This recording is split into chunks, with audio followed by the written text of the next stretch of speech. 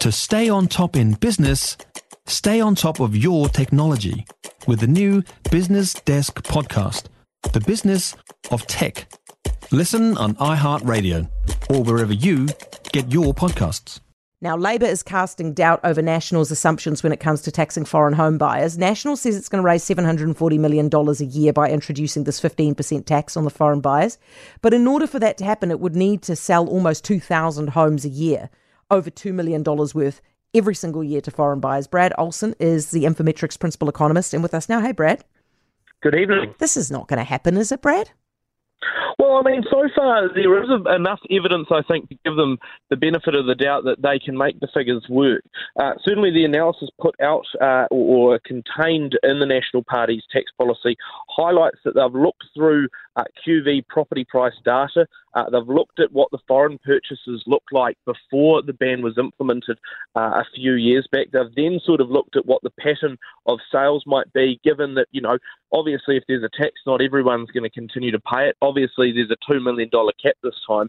But so far, I mean, they seem to be able to make the numbers work enough. And look, Heather, I think this is actually sort of a fairly smart policy because what it does is it means that you can get foreign money into the country, you can attract people in, you whack them with a tax so you get a bit of revenue, but it's also not going to affect any New Zealand first home buyers or anything like that. I mean, no one in most of the parts of the country that I talk to are buying $2 million properties regularly. So I think, you know, it provides that opportunity to bring in that foreign capital without actually doing much to the general housing market. But see, the problem is, Brad, I mean, I agree with you. It makes sense. I just think that they might have inflated their numbers here, which means that at some point they're going to have to find something else to cut or some other way to make money. And the reason I think that is the analysis by One Roof and Velocity today, it's had a look at how many $2 million plus sales there have been just in the last 2 years, and it's only 7,200, right? So we need foreigners to buy more than half of those houses in order to make this money. That's unrealistic.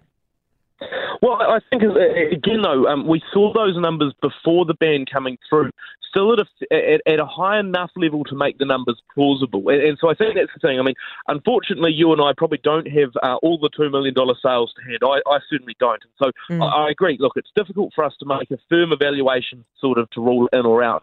But given all of the numbers that we do have available, including those ones from One Roof Velocity, looking at the Stats NZ property transfer statistics, I'm willing to say this is, put it this way, I think this one's more viable than saying that you would get $5 a week from the GST cut. No, I would agree with that. Hey, what about the interest deductibility on the rental properties? Chris Luxon was pretty firm today in that press conference that it would lower rents. You reckon it will?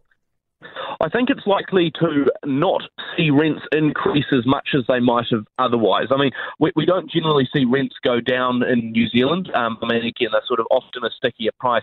But I think what we do know is that, of course, with that higher interest, when you had interest deductibility removed, all things being equal, once you got the rental market back into equilibrium with enough demand and supply all meeting together, then your rental price would have been higher than it would have been otherwise. So I do agree that actually this is likely to, over the long term, probably lower rents relative to where they would have otherwise gone, possibly might push up house prices, and I think that's sort of the trade-off that comes through. But importantly, I remember when this came through, everyone said, you know, it's closing a tax loophole.